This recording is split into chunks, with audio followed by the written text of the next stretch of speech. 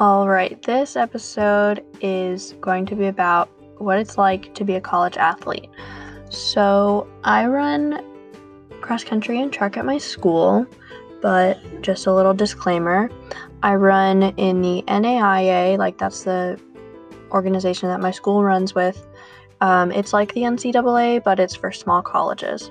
So, I don't really know much about the NCAA, and to be honest, my school is not very competitive. We've only had a cross country team for about 10 years, and our track team has only been around for 2 years. So, my school also has about 500 people, and we don't really actively recruit for running. As such, my athletics experience may be different than athletes competing in a more competitive environment. However, I think there are some aspects of being a college athlete that are pretty universal, more of like the day-to-day experience, and so I'll be talking about those mainly. First of all, being a college athlete is a really big time commitment. Being an athlete in high school is also a big time commitment, but I don't think I was really fully prepared for how much cross country and track would take up my time once I was in college. So my team has multiple practices a day. We have a practice at 6:30 in the morning, and then we also have a practice at 4. So you have to kind of schedule your day around practices, and if you also have other things to do like strength workouts or a team study hall, you'll also have to attend those. Also, when you go on trips for meets, you will probably miss classes or your weekends. A lot of our trips were over a weekend, so it would be school during the week and then a cross-country trip, and then back at school. You wouldn't really get like a weekend or just time to relax without having something to do. Even though it is a big time commitment, if the sport is really something that you want to do, it will be worth it to you, but it's just worth noting that you'll have very limited free time.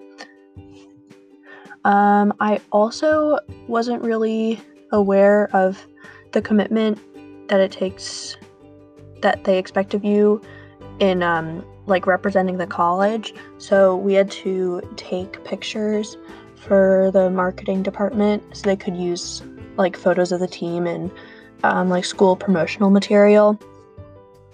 We also had to go to events with like sponsors or for NAIA things like that. So that took some time, and we also had to do volunteer work. So we would help people move, or sometimes we had to volunteer at like a local elementary school, things like that. So even just aside from like the athletics aspect of it, you also have other stuff that you have to do. However, being an athlete, you do get a lot of free stuff. We got free food. When we would go on our trips for the meets, it would be completely free. So we would stay in hotels for free. Well, obviously the college was paying for it, but us, the athletes, did not have to pay for anything. So the hotels, the restaurants, the like buses, everything was paid for, which was really nice. And then you also get free clothes, like practice clothes and spirit wear, aside from your uniform, like the clothes you compete in. So we got like t-shirts and shorts and a jacket and a backpack and stuff like that. I would say it's really important to make friends with your teammates because you're going to be spending a lot of time with them, both at practice, but then also you guys will probably have the same schedules because of the time when practice is. So you might be like eating breakfast together after morning practice or eating dinner together after evening practice, stuff like that.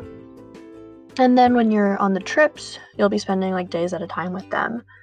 So this probably isn't going to be difficult to do, but just make sure you make an effort to get along well with your teammates. moving from playing a sport in high school to doing it in college is kind of an adjustment, like within the sport itself. You have to adjust to like new workouts that your coach might have you do, new like schedules, and also new coaching styles. Something else that's a pretty big thing is you have to adjust to your new like position on the team. The most likely case is that you may be one of the top athletes on your high school team, and then one of the like lower athletes on your college team, like you might not be at the top. And I've found that with most people, this is the case. For me, it was actually the opposite. For most of high school, I was like one of the worst runners on the team. But then on my college team, I was always in the top 3 or 4, which is kind of, as I said earlier, because my college is not really that competitive. So anything can happen. It really depends on the makeup of your team and how much you continue to train through the summer, other factors. But this is definitely an adjustment that you'll probably have to make in some way, because really no team is alike, and it's probably unlikely that you're going to be staying. Like if you're the number 5 athlete on your team in high school, it's unlikely that you're going to be the number 5 exact athlete on your team in college. So that's just something to keep in mind when you show up to college. Make sure you work hard in practice, no matter what like your so-called like position on the team is, and don't let it really like get between you and your teammates. Overall, I would say that being an athlete in college is very rewarding.